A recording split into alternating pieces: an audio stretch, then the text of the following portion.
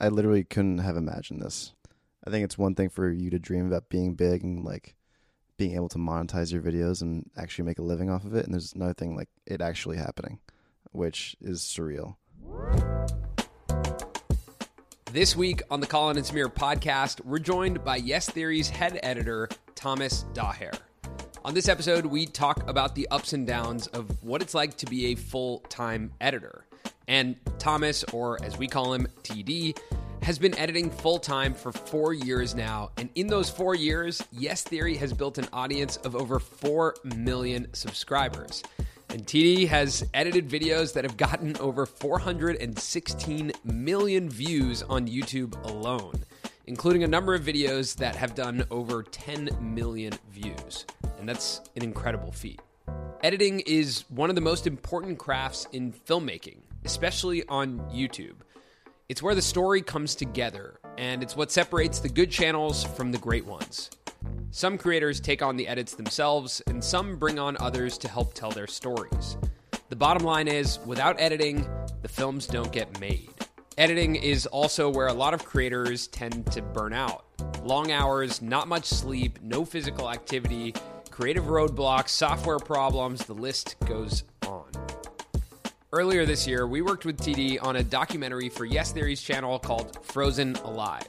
And during that time, we connected over our love-hate relationship with the craft of editing. And that's a big part of what we explore on the show today. We also cover other topics, including personal fulfillment, time and relationship management as a creator, and how it feels to be the guy behind the guys.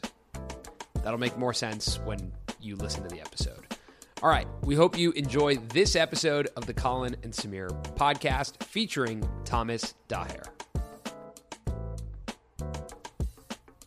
So we have a saying around here, around this office, whenever we work together, save it for the pod. Yes. And here we are. Wow. So let it all out. Let it all out. The amount of conversations that have been cut like short by at least 10 minutes.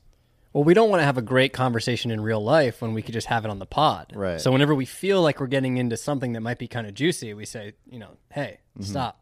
Save it for the pod. If I'm going to have a conversation, I'm going to monetize it. That's a good, yeah, exactly. Yeah, I mean, Monetize life as much as you can. That's a good point. Yeah. And so here we are doing just that. Wow. So it is Sunday right now, and we've been together editing for the past week, and it's not the first time that we've done this together. We got to spend a great week together in this office editing Frozen Alive, which was the movie about Wim Hof that we did with you guys. So why don't you introduce yourself and just give us a little bit of background? For sure. My name is Thomas Dajer, a.k.a. Titty. And That's TD, Yeah, it's TD. just to be clear. Yeah. the way that came about was basically my initials are TD. And since I came here and there's already a Thomas, one of us had to change our name and definitely wasn't going to be him. So Cool. there I stood up. Yeah. And basically 3 years ago I joined on. I'm Matt's younger brother. And I was studying math at McGill University for 2 years, and then in the summer of 2016, he basically said, "Hey, we need an editor," and I was telling him how much I hated school. So I flew out to LA, and within the first week I got there, they were like, "Yep, you should drop out and join us." And it's been 3 years. And so just to be clear, that's he's talking about Yes Theory, and when Matt, his older brother, they were starting Yes Theory. So I just want to rewind quite a bit and say, were you editing before, or because you were in college at the time? Like, what was the? How did you get into video editing? I'd been editing since I was like 12 or 13. Like, I was known as the video guy in like middle school and high school. Like, the option was either write an essay or make a video, and I was like, I hate writing, so bam, video it is. And then from like until I was 19, I'd been just editing my own stuff, just like having fun with it and just making little videos with my friends and just goofing around. And I don't know, I just kind of love movies, and I think for me, like, high school was a very interesting time for me because I was very introverted, and I felt the only way I could express myself, because I only speak in references, as you guys probably know. To like fully express myself was to make these references via video and video editing. So I felt like I was expressing more of myself that way. I just kept doing it until college. So a lot of what we see in Yes Theory videos is like the interjection of a famous scene from a movie. Mm-hmm. Is that something that you were doing when you were editing when you were like 14, 15? Yeah. Wow. That's something I've always done, just like even speaking with people. Right. Yeah. And was that influenced by watching YouTube growing up? Did you watch YouTube growing up? For sure, yeah. I watched all the big channels like Colin and Nigahiga, Samir. Like the Colin, Jumbo. oh my gosh, Yeah. like all the Colin and Samir Yeah, videos. Lacrosse Network, huge Yeah, of fan. course. Love lacrosse. What a Yeah. what a sport. I remember seeing you in the comments. Yeah. But what were the channels that you watched when you were growing up? I was watching Smosh, Nigahiga, Kev Jumba. Who else was around then? Ray William Johnson when he was at his prime. And Wow. now he makes interesting Facebook videos. That's old school. Yeah. So I was around since it started, basically. Philip DeFranco when he first started too. I always find that interesting because, obviously our age difference is almost 10 years. So, we didn't grow up watching YouTube, and it's all like somewhat new to us. I mean, honestly, maybe half of those people I don't even really know. Really? Really? Yeah. Wow. Oh, interesting. Damn. Yeah, I mean, when we I've started watched- on YouTube in 2012, I That had was no idea what YouTube was. Right. Wow. I didn't know what YouTube was until like 3 or 4 years in, and then I was like, "Oh, I'm on YouTube." He was uploading to Vimeo. Yeah, I was a Vimeo guy. Are you okay? Yeah. Okay. How's the AdSense on that, baby? It was tough times. Hard to monetize that. So one of the things that I was really excited about having this conversation, and as I thought about it on the way over here, was it's so fascinating to talk to you and be here behind the scenes as you're making, what goes into a Yes Theory video, and primarily because there's so much adventure craziness that happens in a Yes Theory video, and Yes Theory as a brand is rapidly growing right now, and the guys, their visibility is growing quite a bit. There's a lot happening with the brand.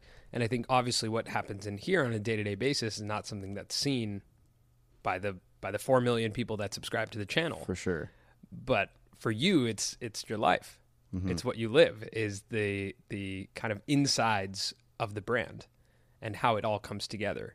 And for such an adventurous brand, of course, you've been on a lot of the adventures, but a lot of the times you're the guy putting together the adventure for other people to witness. Right.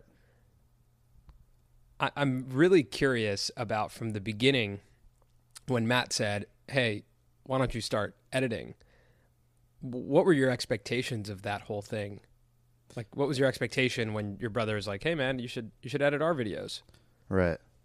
Well, I think when I first saw them make Project 30 and make like the first year of content without me having joined, like I kept saying to my parents, I was like, "Stop yelling at Matt. Like, this is what YouTube is missing right now. Like, he understand like these guys are doing something different, and like I think it's really gonna work out. Like, I can't they're gonna blow up any day now."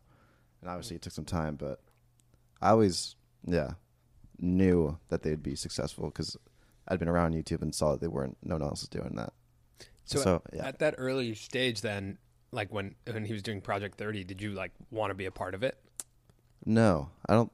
I never really wanted to be on camera, and that was the thing. Is like I was almost too shy to be on camera. That I just much rather prefer expressing myself through these funny little edits that I do, like these quirky black and white, sad montages that I'll throw in videos to roast You did people. that to me one time. I did that to you. The first time I was in a Yes Theory video, I got roasted by so you. scary to be in a Yes Theory video. Yeah, because Well, it's a nice way to take out my anger on people. It's just like extremely passive aggressive. okay, so you were saying that you never really wanted to be on camera, Right. My expectation was never to be on camera. And it was almost like perfect because I didn't want to be on camera, and here I could still make videos and not have to do that. So it was like almost the perfect scenario for a really long time, at least for the first few years. So right when you joined, you were like, "Oh, this is going to blow up." Yeah. I mean, we were all convinced it was going to blow up super fast, and it did, but it took some time, like longer than we all thought, almost. But it's happened. But it's happened. Also, when you say longer than you've thought, sometimes it's tough for me to fully wrap my mind around the fact that what's the full length of how long Yes Theory's been around? Yes, he's been around for 4 years. 4 That's years. Nothing. 4 But- years is yeah. nothing. At the time, it felt like I know it feels course. like a lot, but sometimes I think of businesses and ideas. in their timeline, think of it as like a child. Like Yes Theory is like 4 years old. And this could be around for 100 years. Like, think Essentially. about how early this is. That's all right. It's fine. The guys are That's walking fine. in right now. Yeah. We're in the middle of their office, so things are going to be happening in here. Probably pause it. Yeah, like his parents. Okay, Got we're gonna pause and come right back. Maybe this is a good time for the sponsor of today's episode. And we're back. Woo. Well, yeah, we're sitting in your guys' new Venice office, which is a really incredible space. And it's like kind of the embodiment of all the work that's gone into this and where you guys are as a brand. And we were sitting right here yesterday when you crossed 4 million subscribers. Mm-hmm. And what we were just talking about was the expectation when you had joined as an editor, and that you had the expectation that this would blow up. Right. What did that mean to you in your mind? Like, did you envision this life right now? Like, what were you envisioning? Yeah, good question. I literally couldn't have imagined this. I think it's one thing for you to dream about being big and like being able to monetize your videos and actually make a living off of it. And there's another thing, like it actually happening, which is surreal. And I feel like all of us haven't really fully processed that. And we all just like kind of go with the flow of it and, you know, continue with our lives. But it takes a lot of reflecting and being like, wow, I can't believe we actually made it here to really appreciate it. So, I mean, this office is a dream. Yeah. How much ownership do you feel over the brand? It's a good question. I think the brand is mainly the guys, because I was never like, you know, the adventure seeker, go-getter, you know, extrovert as they are in the videos and as they are, you know, in every day.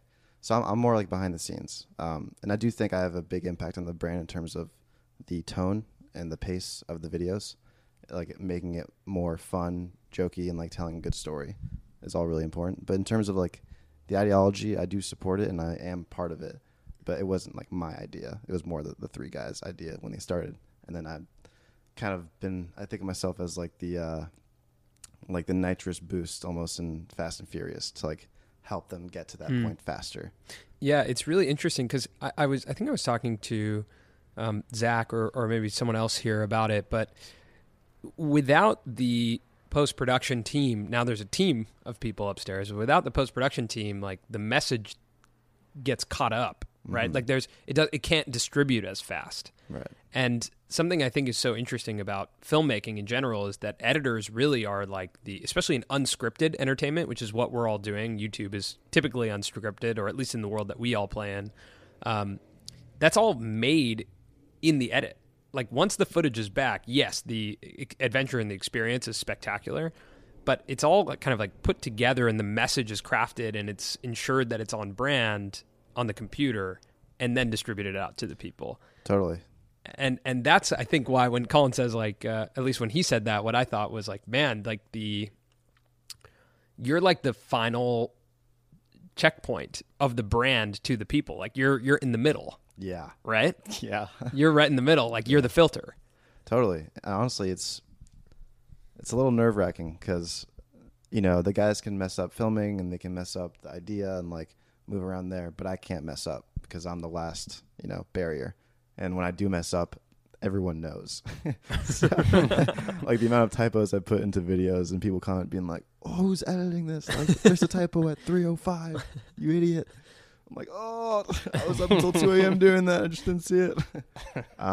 Yeah, it is a bit nerve-wracking, but, you know, I've come to like accept failure as part of the process. Even like with our doc, with the Wim Hof thing, there's a famous 5 seconds of black. Wow, it's interesting that you brought it up. That Colin is still very sensitive about. Can't even watch the Right. video anymore. But I've moved past it because I've, you know, screwed up so many times in the past that I know it doesn't really matter that much. You guys all moved past that very quickly. Yeah.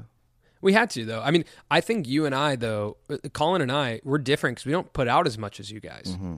You have to move. Yeah. Because even right now, I'm watching you for the past week. You're jumping from video to video to video. Right when you're done, you pressed publish today. You'll take some time today, but then tomorrow you're back on. Literally. There's like 5 videos that need to be made and a documentary out of this space. So it doesn't stop, right? You have to have a short memory.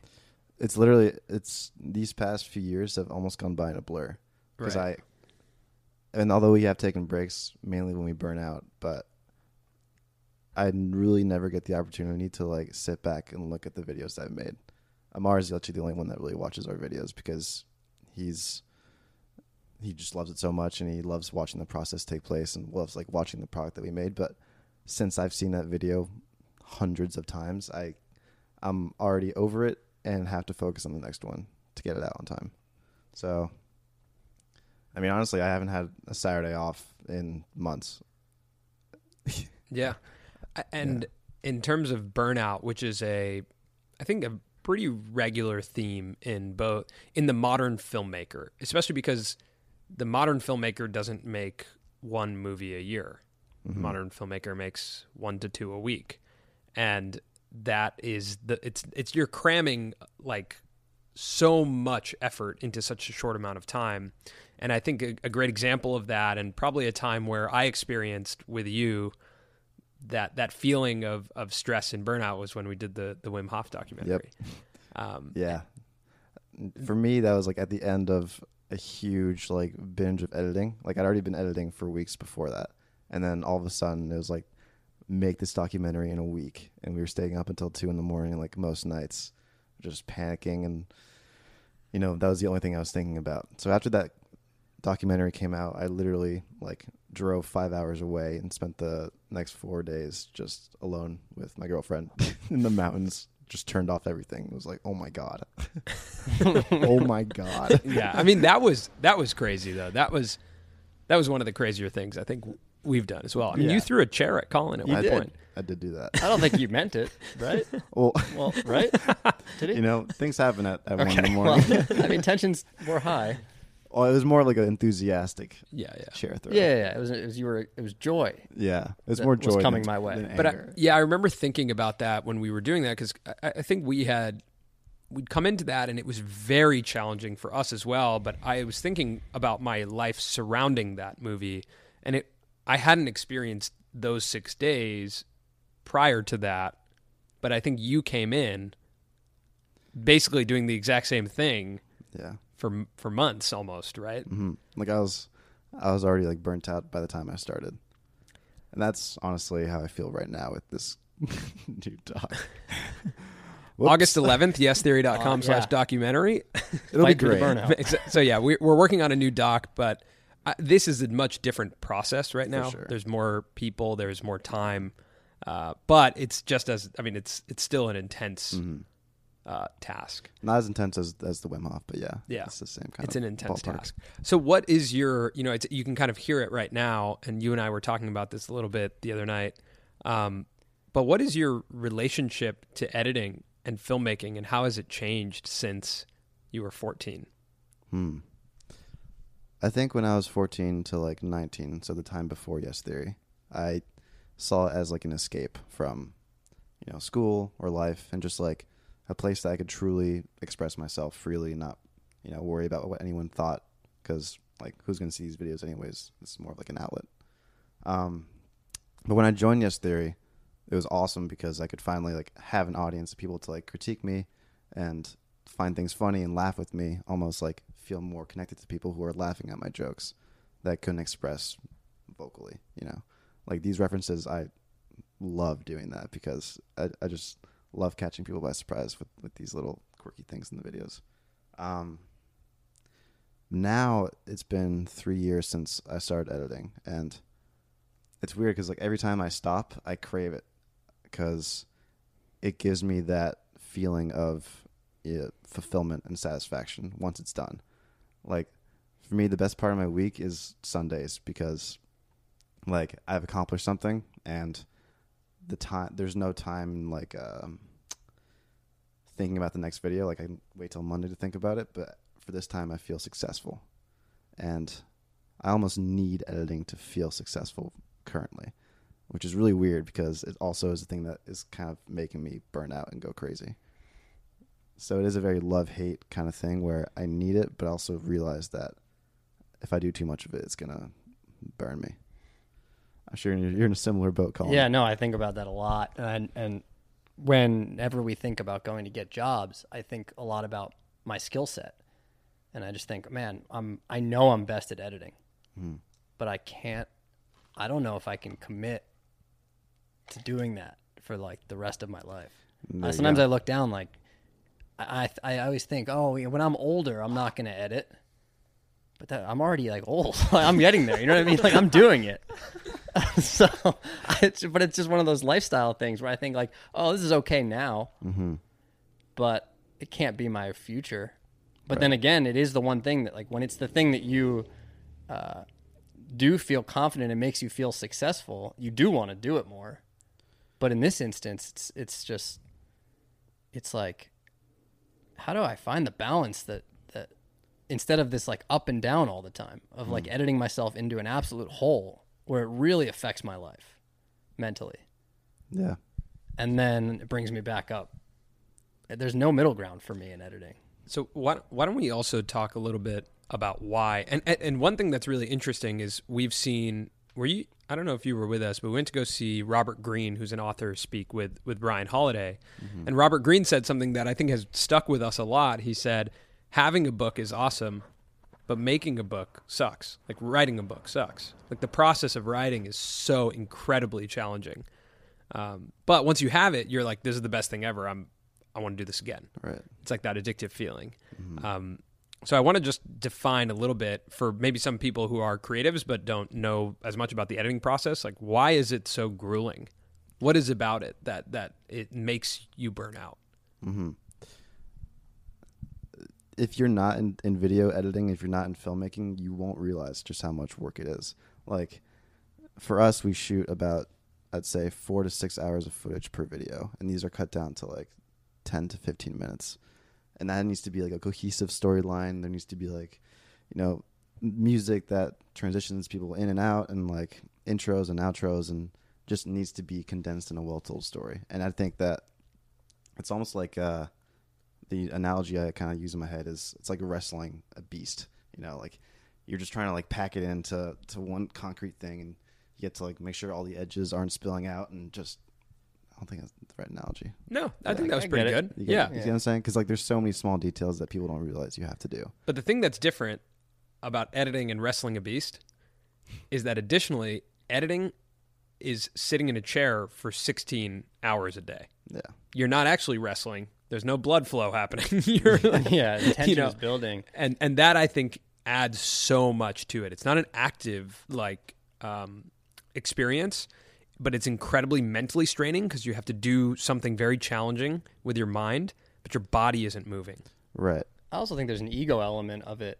For me, like if I'm getting really deep into an edit and it's not going how I want it to, and I don't know if I'm going to be able to make it the way I want it, I feel a little bit insecure about the product that I'm making, and I've just spent 20 hours making it, but I'm already a little bit internally kind of pissed off that I'm not totally sure it's going to be what I want it to be. Right. And then you're already feeling that way. Someone comes up and gives you feedback about a video that you know is not the best, and you're just like, you're kind of ready to snap. Yeah. I always have to take a deep breath and just be like, they don't know what I've been doing for the last 20 hours. This is the first time they're seeing it. Let me just take it with a grain of salt and figure out how to fix it. That's one of the things I'm actually working on currently, is like not being pissed when I edit. Like, especially like with the guys when they come from like an adventure and be like, oh, how's the edit? Like I need to stop myself from being like angry almost that I've spent so much time in this chair trying to make this video, that, it's not their fault. It's not my fault. It's just like what we chose to do. A good analogy that Matt Como told me actually the other night, who's an insane editor and filmmaker, was the human brain was not meant to make thousands of micro decisions every single day. Like the amount of tiny little decisions that you are constantly making, to the point where when I like stop and like have to get food, I don't care. Like I can't decide because I've made so many decisions that day. Yeah, I feel that way completely. Wow, I've never thought about that, but there was a time where we were in Whole Foods. Do you remember this, Colin? Oh, man. Where we were editing all day, and Colin like sat on the floor at Whole Foods because he couldn't decide what to get. The buffet for me was so overwhelming, and my brain just stopped. And I didn't know if I was gonna cry. I literally I was looking at the buffet, and I just couldn't make any decisions or moves. And Samir had already gotten his food. He was like checked out, and he just looked at me and was like, "What's going on, man? Like, what?" And I was like, "I don't know, but I can't do this right now." Yeah. My brain was just done. And I feel that way anytime. I think I talked about it last week, but anytime I spend the entire day editing and then I have to go out to like a dinner that night, I'm actually concerned about my ability to communicate. Literally. And that feels really weird. I'm like, why did I choose to spend my day this way? So much so that the one opportunity I get to speak to people, I'm so underconfident about my ability to do it because I haven't done it all day. Totally. And that always like irks me deep down. Like that's really what gets me to be like, this is not right. I feel the exact same way. Yeah. Like I literally can't communicate after I'm like really dived in. Yeah. And I think most editors understand that feeling of, yeah. And just the interesting thing is that the YouTuber, like the creator, the person who does become, you know, a personality with a following and kind of like the modern actor or rock star, oftentimes is the editor. Like I think Casey Neistat's a great example. Like he's an editor. And that's what's so spectacular about him. He's a storyteller. He's an editor. He's also on camera. But it's so interesting that was never the thing in Hollywood, right? Totally. The editors were not the stars. And that's the thing. Like, I think we're entering into a really new world. Like, YouTube came out, 10, 15 years ago? There wasn't editing before that. You know, no one was making these quirky little edits. They were making films and movies and, like, things that take years to make. Right. And once you're done, you take, a long couple months break. But it wasn't this constant. And I think...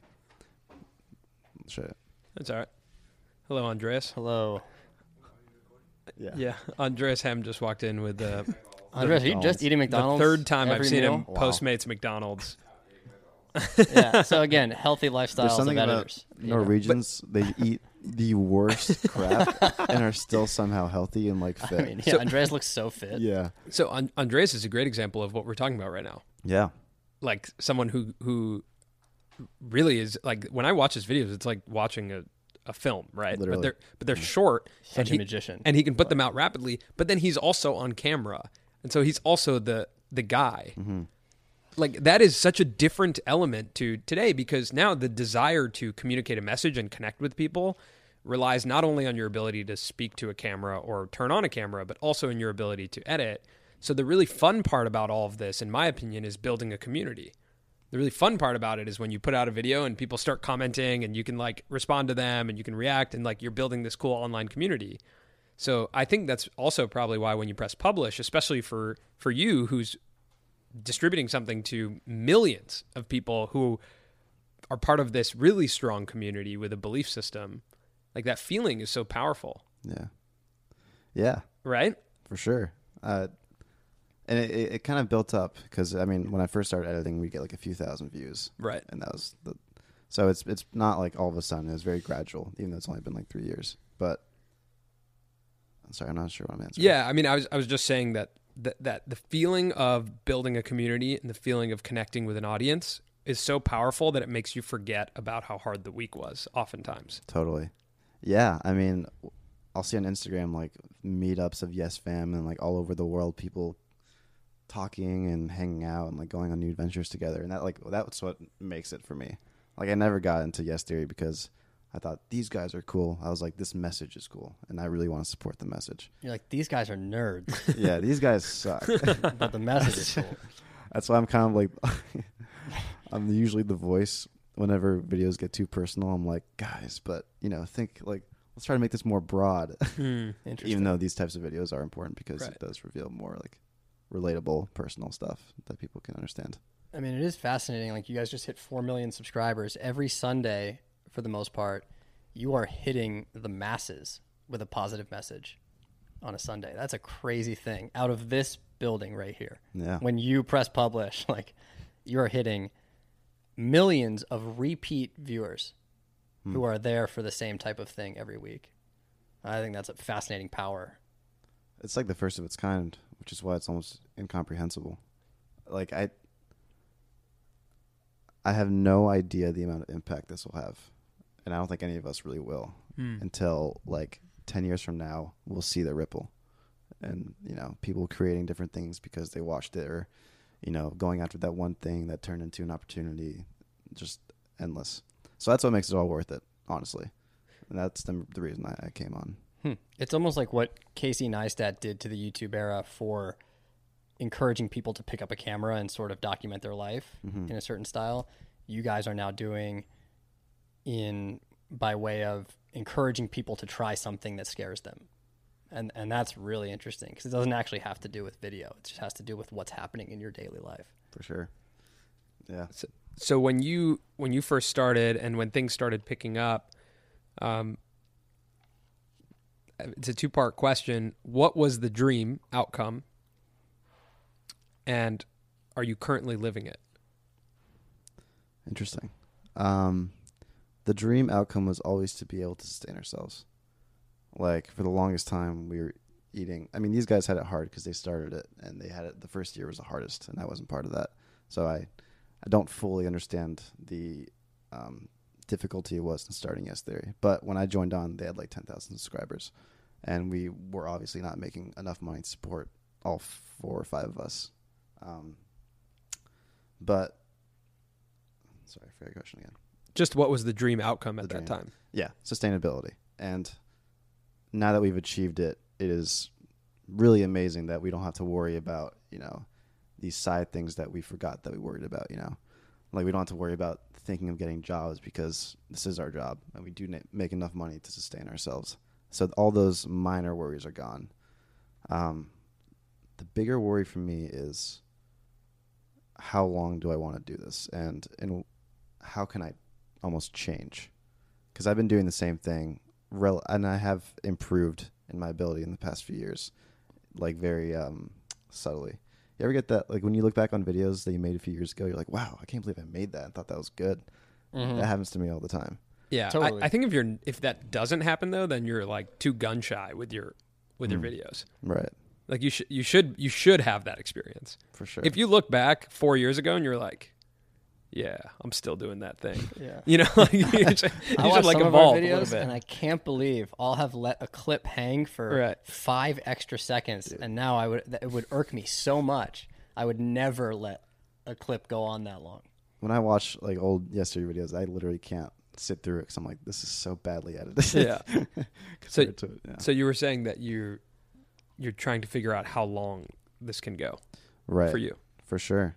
And I mean, back then we didn't have the finances to hire editors, so it was I was much more panicked then than I am now because I was like, I'm the only one that can, do this. And I don't mind like not being paid, for however long I don't need to be paid for because this channel just needs to grow enough to the point where we can be, making a living. So now that the difficulty is hiring editors that I can trust almost to like keep it going forward. And then figuring out like what I want to do next in terms of within Yes Theory.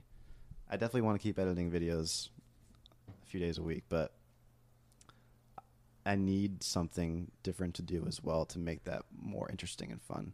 Because if my life is just editing, then I'll hate it, and I don't want to hate it. I want it to be like a fun part of my week and then do something else. And that's what I'm still figuring out, honestly, is what is that something else and what will, make me as enthusiastic as editing did before. I was describing this to my dad. My dad is a businessman. He's an entrepreneur, but he's also a designer, clothing designer. Mm-hmm. Now, a lot of his business has been scaled. A lot of people take on all the different tasks that he did when he was just a solo designer and solo businessman. But one thing that's actually never been taken on by someone else is the design of the clothing. And I turned to him because he was asking me why it's so hard to bring on editors to just do the thing that you want them to do. Mm-hmm. And I first started telling him, I was like, well, it's kind of like, I think in the YouTube era, it's like handing someone else the paintbrush to paint your painting and put your name on it, right? Which is kind of this weird feeling. Mm-hmm. But I also turned to him and I was like, and also you've never really hired a designer to design your clothes. There's always that one piece of the craft that's very personal. Right. And especially on YouTube, it's an incredibly personal connection from the footage to the audience of what happens in between there.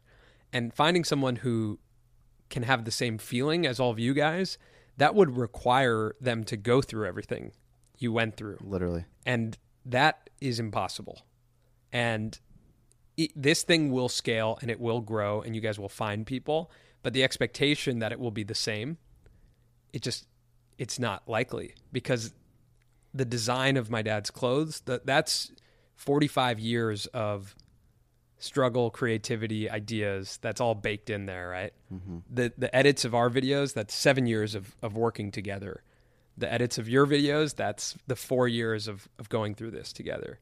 Right. So it's like, it's very hard, and you want so badly for it to be personal and to breathe a brand into the edit and into the video itself.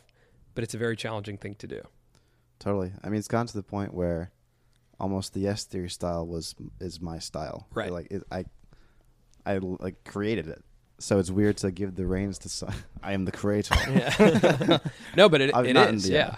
In terms of you have to get someone to think like you and make micro decisions like you. Exactly. And that's the hardest part. Like, even when we the way that we hire editors is basically we give them all the footage and see what they make, and out of like the raw footage from episodes. And it's insane the amount of variety that comes back. Like, right. It's just like tonally edited, like night and day videos. So I don't think people realize just how differently videos can be edited and what the variety can be and how specific our editing style is. But it is. And yeah, it's tough to like kind of give the reins to someone else because you want to be there doing it, but you also don't, because it's hard and it takes a toll on you. It's difficult to communicate your vision sometimes. I liken it to like I remember my English teacher in high school used to say, like, every word counts in your paper.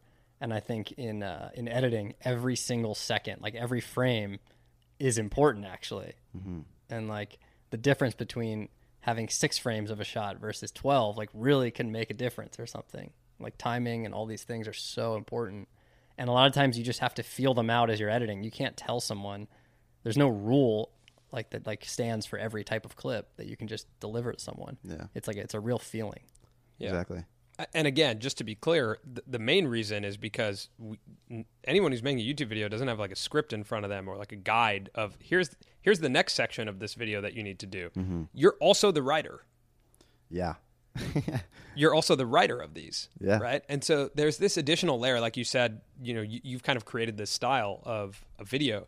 There's like 2 layers to Yes Theory, in my opinion. There's the actual adventures that happen, or the message that's lived out, the lifestyle that's happening, then the capturing of that lifestyle. But then there's the filmmaking, like the storytelling of that lifestyle. And that all together is what makes this grow so fast. But that filmmaking style is like a whole nother piece of the puzzle, right? And right. It's a very subtle piece of the puzzle. Like you don't notice it until you're looking for it. Right. And I think editors understand that. That's always such a good feeling, though. Yeah. Because you feel like you're putting a puzzle together that doesn't have a set destination. Like it doesn't have a blueprint where it's exactly supposed to go. But there are certain moves that you make where you're like, oh yeah, that's 100% right when you put something into place. So now when we talk about working in teams, like, it's not always easy to work in teams together. But I think actually going through that Wim Hof doc together was like a really fun bonding experience. As hard as it was, it was kind of this interesting bonding experience. What's your take on? You can also go into like the most annoying thing about working with Colin and Samir, but just one thing about working. Yeah, like maybe give us the real. Yeah, just give us the real life. Shoot us straight, man. Yeah, shoot us straight. You guys want to lose subscribers? Yeah, sure. I'm not afraid, man. No, I mean the reason that we brought you guys on again for this doc is because you did a great job with Guatemala, and like, it's so hard to find competent editors. That when we found you guys, we're like, oh, thank God, like someone who's reliable. So, and you aren't reliable in the sense of like VFX, whatever, but in storytelling. And that's extremely important, especially for longer form stuff like this, which we needed. And that was like the first time Wim Hof was the first time I ever like split up a video like that. Yeah. It was always just, Thomas and I, or just me. So that was cool to see it work out I was actually honestly kind of surprised that it worked out. Well, yeah, I mean, we had never done anything together, so Yeah. it was kind of interesting. And I think it only worked because we had such a short amount of time. Right. We just had to do it. Like, it was just like, okay, every minute counts right now. We just had to do it. For sure. So, yeah, I thought you were going to say a couple of No, things you, about I working mean, with us, but, dude, you know. I literally think, Colin, you're better than I am. Yeah, I don't believe that at all. I thought you were going to talk about your annoyance with our acronyms or Oh my something. God. Do you want me to go on that path? Because I'll go on that path. Yeah, man. Go ahead, man. We just storyboarded yesterday. The amount of, what was it? What was the one that for the morning called? EMWJ P1 V2. So imagine hearing that and then having to understand what scene he's talking about. It's lunacy. It's heresy. Erroneous on both accounts. Yeah. So anyway, our storyboarding process has come together as a very interesting process that we've done, and It's a lot of fun. It's How a do you great guys- time. Yeah. How do you guys plan, shoot, edit videos? Like who does what? Well, it depends on what type of video it is. Yeah, it depends on, like, recently we've been doing these longer form, like, hefty projects, which requires us to storyboard a lot and craft the puzzle and, like, That's one of my favorite write and parts. rewrite. And yeah, what we did yesterday morning was one of my favorite parts of the whole thing. Yeah. It's like figuring out what the scenes are and how they flow and what happens. Within them. Should we explain, though, what he was talking about with the acronyms? Early morning jungle wake up part 1 So basically, version 2 as we're planning, EMWJ as P1 we are V2. as we are planning out I'm losing my the mind. documentaries and choosing which scenes go where, we come up with nicknames for the scenes that then turn very quickly to acronyms, and from there it can just keep going. So you got to be really quick because, you know, waking up in the jungle turns into early morning jungle rise and shine. No, that's not. Well, it's no, not. this is just like. But as don't if. confuse me You know because what I we're mean? also in the middle of this project. But as an there's example, no rise and shine. and then that can turn into EMJR. You know what I'm saying? What I Colin's not great at noticed the acronyms. was the most apparent was Yeah. there was one scene with a bat. Yeah. And you guys named that scene Batman. There was a scene with a spider, and you named it Spidey Tingle. This is insanity. What would you call yeah. that scene, by I the would way? call it the spider scene, and I would call it the bat scene, like a normal. Well, human maybe have a being. little creativity. Yeah. Expand your mind. Ever heard you know? of being creative, man? Yeah. So that was an interesting aspect of working with you guys is these acronyms. But honestly, it's great, and it's been really fun having you guys around here helping us create the story. It's a really fun time. And I think, like, when I think about filmmaking, what keeps bringing me back is those moments of sitting together and trying to solve this problem together with a group of people. Yeah. I think the biggest challenge is when you're alone and trying to do that for long periods of time. It feels very overwhelming because it's problem solving that's a little bit subjective, and you don't know how your personal opinion on this problem, like, you want feedback on it. Right. And so being in a room with 5 of us yesterday morning storyboarding and trying to solve the problem and crack the code on this story, we're probably going to do that again and again and again. And having this group of people together, that's my favorite part of filmmaking. It's what makes me want to look at that and sit down and edit some of those scenes to see how they all fit together and see if we solve the puzzle or not. That's when it gets really fun. And what I think keeps bringing me back to the process, because there's so many times where I'm sitting for 10 hours and I'm like, I don't want to do this. I don't want to be sitting here. I think you more than me have said, I'll never do that again. Yeah. I mean, because in our first business, I didn't edit that much once you came on board. Yeah. I edited the first couple months to get it off the I was ground, but pretty you much were the what Titty is. Exactly. Yeah. It's a yes theory. Yeah. He was kind of, we called him the creative director because he was basically directing anything that was creative coming out of our office to anyone else, whether it was graphic design or videos or whatever. And I kind of moved into a more business role, which was meeting, drafting contracts. There's still a lot of, like, sitting, but it wasn't like those heavy micro decisions. And it's exhausting, and it's not only mentally exhausting, but I think it's the biggest challenge for me coming back to editing has been physical. Like, I feel less in shape than I've ever felt in my life because I sit all the time. My shoulder's messed up because I'm, like, hunched over and shrugging all the time. And I look at the situation and I have this incredible respect for everyone who sits and does it because it's so hard. And I have no idea how you balance. Like, I think especially us, like the young generation of filmmakers, I think it's very hard to understand what is balance in this lifestyle. I think also balance for your time. Yeah. I was watching some of the footage that you guys took last night, and you guys just happened to catch an interesting conversation about telling your respective girlfriends how much time you have left until you'll be home. Oh, man. And so you'd say, yeah, I'll be home in an hour. Yeah. And then 6 hours later, you're still in the edit. And that's a real concern in terms of just being able to plan out your life, even just a little bit. Like just to even have a remote idea of when you're going to be able to do things. And especially when you have another person that you're kind of held accountable for and that you do want to be there for. Mm-hmm. Mm-hmm. It's really hard. It's really hard. It's been, I have no idea how you are in a relationship. Yeah, this whole time. I think the fact that you have a girlfriend means that like anybody can have a girlfriend. Take that as not because you're not. That was so hurtful. Whoa. Not because you're not an incredible candidate, but because your schedule is really crazy. Yeah, I mean, first off, she's extremely patient, as she has to be. But she also has a life of her own, and she does her own really awesome projects and companies and stuff like that. But to the point of, hey, I'll be there in an hour, and then 5 hours later, you're like, hey, so I know I said that, but I'm still in this chair, working away. And I almost don't know how to respond to that because there's not much control. You feel very out of control because I have such a hard time understanding how long an edit will take me. Because I'll be like, oh, then one more thing, and then, oh, this thing too, and then next thing you know, 3 hours have passed. One more thing in editing can translate to 5 hours. Yeah, which is incredible. Like one more minor detail can translate to 4 to 5 hours. And that's the thing. It's like, it is that like wild creative space that you need to go to as well. There's like two things that happen. One's more of like a technical thing, and one's like just this kind of, oh, let me try this.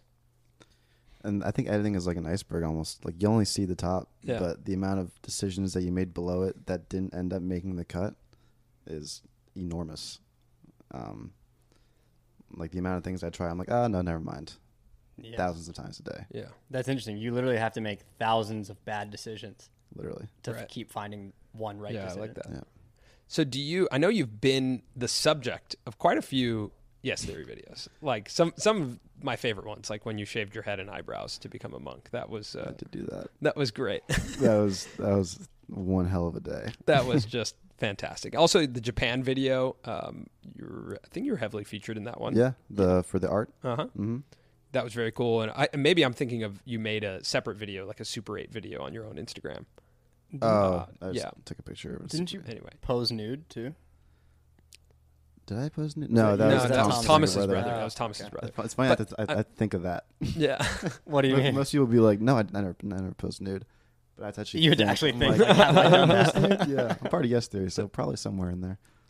So I'm just curious, do you have a desire to be more involved in the trips, the adventures, the videos, and be a part of, like, whether it's on camera or not, but even just like the guys, Matt, your brothers in Hawaii this week, right? Or this weekend. Do you have a desire to do that, or do you like being in one place? It's an interesting question because, like, I don't have a desire or not desire to be on camera, and I think it's like kind of the same with the guys. Like, none of us crave, being the subject of these videos, but someone has to be, right, to launch that message. And for me, I think the main thing I need is like a break to really think about what I do want. And being in front of the camera has never been like I don't mind doing it, and I think it's really fun. But I think it's also about finding creative outlets for me besides editing, whether that be being in front of the camera or like organizing stuff or like doing behind the scenes,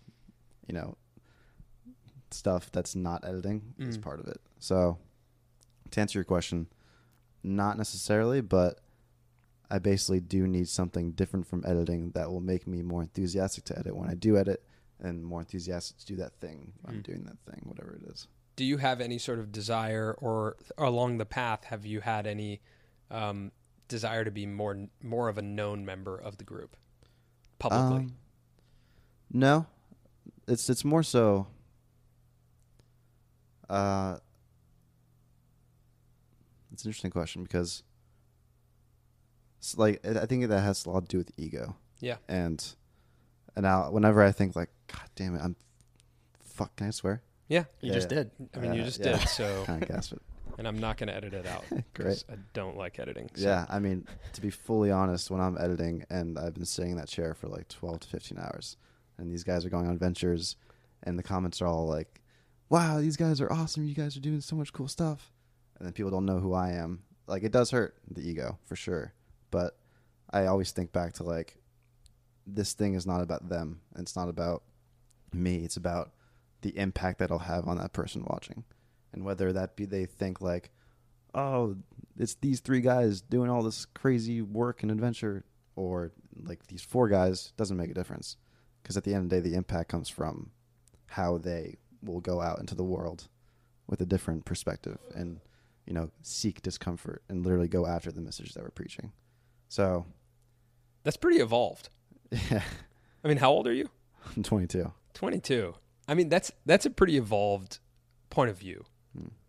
I ask you the question because I think it would be hard for me. I think I look at the situation and I'd be like, that would be hard for me to not be more publicly known as as someone who's a part of the company, the group, the brand. Not that you're not. Obviously, you are very involved in everything. You, like, people definitely know who you are as a part of the group, but not on a regular basis. It's not reinforced that, like, you know, when you close your eyes and think Yes Theory, most likely you think of the 3 guys right now. Sure, yeah. Right? And, I mean, to be fully honest, sometimes it does hurt. Like, I got someone sent me a message yesterday saying, I posted about the 4 million. Someone sent me a message saying, oh, I forgot that you were in part of Yes Theory. I'm like, damn, dude, like, this is my life. This has been my life for 3 years, which hurts. But I think about it and I move past that. And instead of, like, you know, trying to be on camera and trying to be more known, I don't think that's anything productive.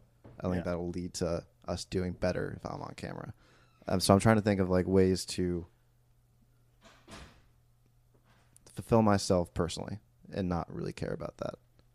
And honestly, like, I have plenty of recognition, more so than so many other editors. Right. Like, the amount of editors who do such a better job than I do and don't get any feedback or recognition or praise is insane.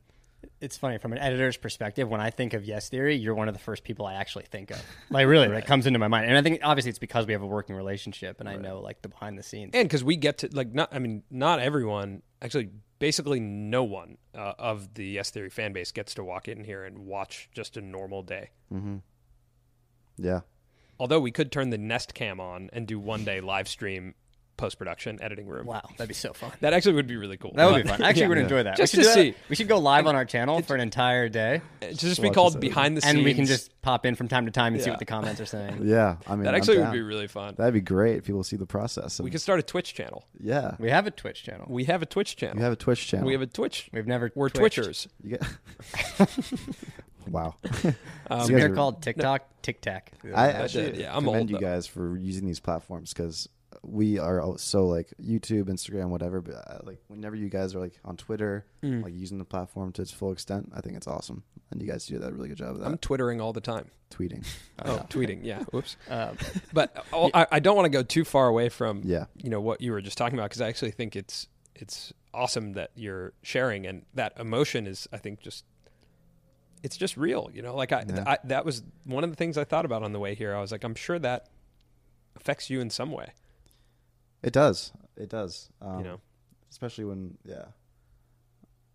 I don't know. It's so ego driven that I try to really avoid that feeling and think more of, like, am I happy? Yeah. Yeah.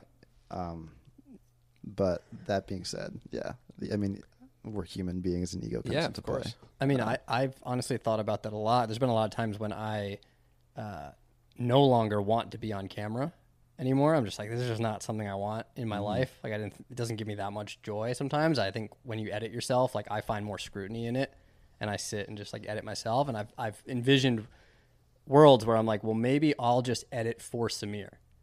I don't think I've ever told you this, but I think you said it in passing. But in I've the thought car about one it before, time, where it's like, what if I'm just Samir's editor because we're so close and I understand him, and, like, what if he just builds a world like for himself and I'm just the editor and sometimes I show up maybe and people know I edit his films. But then I also think like, man, like I think there'd be a lot of ego. And if like Samir really blows up and like life is super dope, and the reality of it is like he would be he's the face of this. Like you go and do all the cool shit. And then you're like, oh man, I don't get to do that. Like, dude, I'd bring you as a +1. Titty brought me as a +1 to El Mill's birthday party. That was great. That was great. Yeah. That was a good time, actually. That was so funny. It was like a room full of early 20, late teen kids and Samir, 30-year-old man with a fiance at home waiting for him. Yeah. I think we forget how old we are. Not that we're super old. Like I still consider us young. Yeah, of course. But in this world, wait. By the way, we all keep saying I'm 30. I'm not 30. I'm in my 20s, dude. You're 30. Let's just be clear. Ooh, beef. Okay, I'm shots fired. Looks like it's just the Samir channel now. Yeah, see, yeah. All right, dude, I'll just edit the pod. Yeah. Save for the pod. We're on the pod. Oh, right. We can't save it for the pod if we're already on the pod. That's a fair point. Yeah. No, I mean that point also what you said is like the main part of all of this. And I talked to your brother about this the other day. We walked around the block just to like take a break and just talk. And one thing me and your brother always talk about like what our goals are and our dreams. And for me, one thing I've tried to reflect on the most is that being in that room downstairs, working with you guys on the documentary, I'm living out a dream. Mm-hmm. And it's hard to reflect on it because you think like, oh, I want to be this like this big creator or this whatever, but like we get to create things on a pretty big scale with people that we really like. Like this is the thing. As long as I can keep doing this thing whenever I want to do it, that's like the dream for me. And it's hard to reflect on. You know, when I think about making the Wim Hof piece, like we made a doc and 5 million people watched the doc. That was a huge goal. And we got to do it. And we got to do it with people that we really liked. But you brought up, I thought about that when you brought up, like, am I fulfilled? Because it's hard to reflect when you're constantly working if you are fulfilled or not. And so my question to you is, have you thought about that? Are you happy? Are you fulfilled right now? The thing is, everything you just said about like this being the dream, absolutely, like 100%. And I think it's hard for me to tell whether I'm fulfilled because I'm so in it, and I have been so in it for so long. Like, right. I've just been constantly drowning. And even when I'm not editing, I'm thinking about editing. When I'm taking a break, I'm thinking about when the break ends and I'll have to start editing again. So I haven't truly had a time to like look back and be like, all right, this is an amazing life I have, and I really, should appreciate it and not look at so much of the negatives and really focus on the positives of it. Because it is an extremely lucky life that I'm living. Like, we're living such lucky lives. And so when I complain about all these things, like, it's with that in mind as well. Like, that I'm extremely fortunate. Totally. These are all problems that we're privileged to have. Exactly. Mm-hmm. Like, to even be dealing with these type of issues, these are privileged issues. For sure. Mm-hmm. And it's an incredible experience. Right. But the only thing is finding that balance. And I think it's really hard to find that balance when, A, you're posting every week, and B, it's just constant. So, yeah. Do you feel a lot more pressure as the channel's gotten bigger? Like when it's like, oh, now we have 4 million and we've worked with Will Smith and all these other people now are exposed to us. Does it feel like the world is watching every time you press publish? Yeah, but I think it's a different kind of pressure. I think before it was like, we have to make this video, otherwise like we're screwed and we're not making any money and like, we don't eat. We're not growing the channel. Yeah, we don't eat. There you go. We're not making rent. So now it's more like, yeah, it is kind of funny whenever we hit publish. It's funny. I hit publish for the Will Smith, the guys are bungee jumping, and I hit publish for the Will Smith challenge video. And as I did it, I was like, holy shit, here we go. Like, here's a message to Will Smith. I was like, okay, I'm alone in the house, but all right, boom. And then next week, he's like, all right, Grand Canyon. Yeah, it is kind of funny having that pressure, but I really don't think about it too much because, fuck it. Hell yeah. Nice. And the thing is, since we post every week, if one video does badly or is messed up in some way, people will forget about it by the next week. Yeah. So that's something that Jack Coyne said to us when he gave us advice. He was like, just publish more so you don't hold every video so like high on a pedestal. Yeah. Then if you publish one a month, then like you're going to think about that video all month. And that's the thing about fulfillment is that for, I'd say, like 95% of the videos that I make, probably even 100. Like, there's more stuff I want to do to it, but just don't have time. And so that leads back to the question of, am I fulfilled? And I am, in terms of like growing the channel and having this be successful. But in terms of like almost the artistry of editing, yes, Go on. Not fully. And it's hard for me to like become a better editor in terms of the things I want to do, because I have to do all this stuff to make the video in the first place. If that makes sense. Yeah, that does make sense. I mean, your job, the job is really to get it out as good as possible, not to make the best film. Like the time is more important than the quality. For sure. And that's the reality of YouTube. Mm-hmm. So I'm gonna end with this thought, this musing. When we went skydiving together for Amar's birthday, you decided to pull the chute yourself. And I thought that was a really interesting and kind of cool decision. And it's a little bit of a metaphor for taking your life into your own hands, right? You're responsible for pulling the chute. Mm-hmm. So as you look forward, how do you pull your own chute in this situation? How do you mitigate against burnout? How do you take all this stuff into control and just be like, you know what, I'm going to find that balance. I'm going to be creatively fulfilled. Like, what does that look like moving forward? I think for a long time I saw my problems as being like Yes Theory's problems. Like, I'm editing, so the guys will figure this out for me. You know, since I'm stuck here and they have more time than I do, it'll be figured out. And that's not the reality of the situation. The reality is you need to dig yourself out of the hole that you've made. You need to be fulfilled in your own terms, because no one else is going to do that for you. And that goes back to the parachute thing of, you know, taking life into your own hands. I think I read, like, a book I was reading was an author who became successful overnight. Basically, can we delete this? Maybe we'd call this podcast episode "Deleting This Podcast." Deleting this 24 podcast in 24 hours. That'd be a good. People would click on it. Maybe not really. This famous author whose name escapes me basically said he took all of his problems. He had really physical problems, and he like took full responsibility for them. And the year after he did that, his life, like, he skyrocketed as a writer.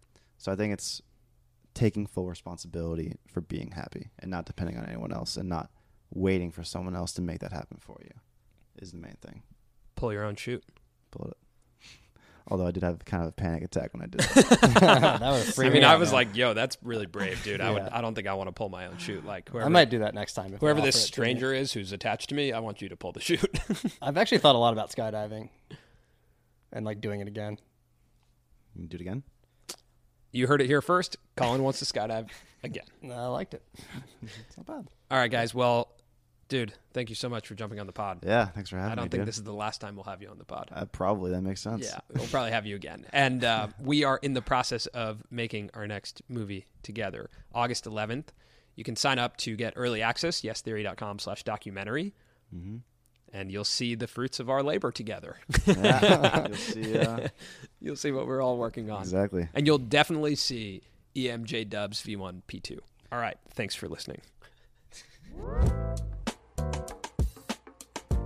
That's it this week for the Colin and Samir podcast. Thanks so much for TD for jumping on the podcast with us. Make sure to check him out on Instagram at Thomas Dajer. That's Dajer. It's really great to be able to have these conversations with creators that we respect and that we can relate to. And we got a lot of great feedback from last week's episode from a ton of other creators. And that's something that's really exciting for us. And that's the reason why we love this podcast.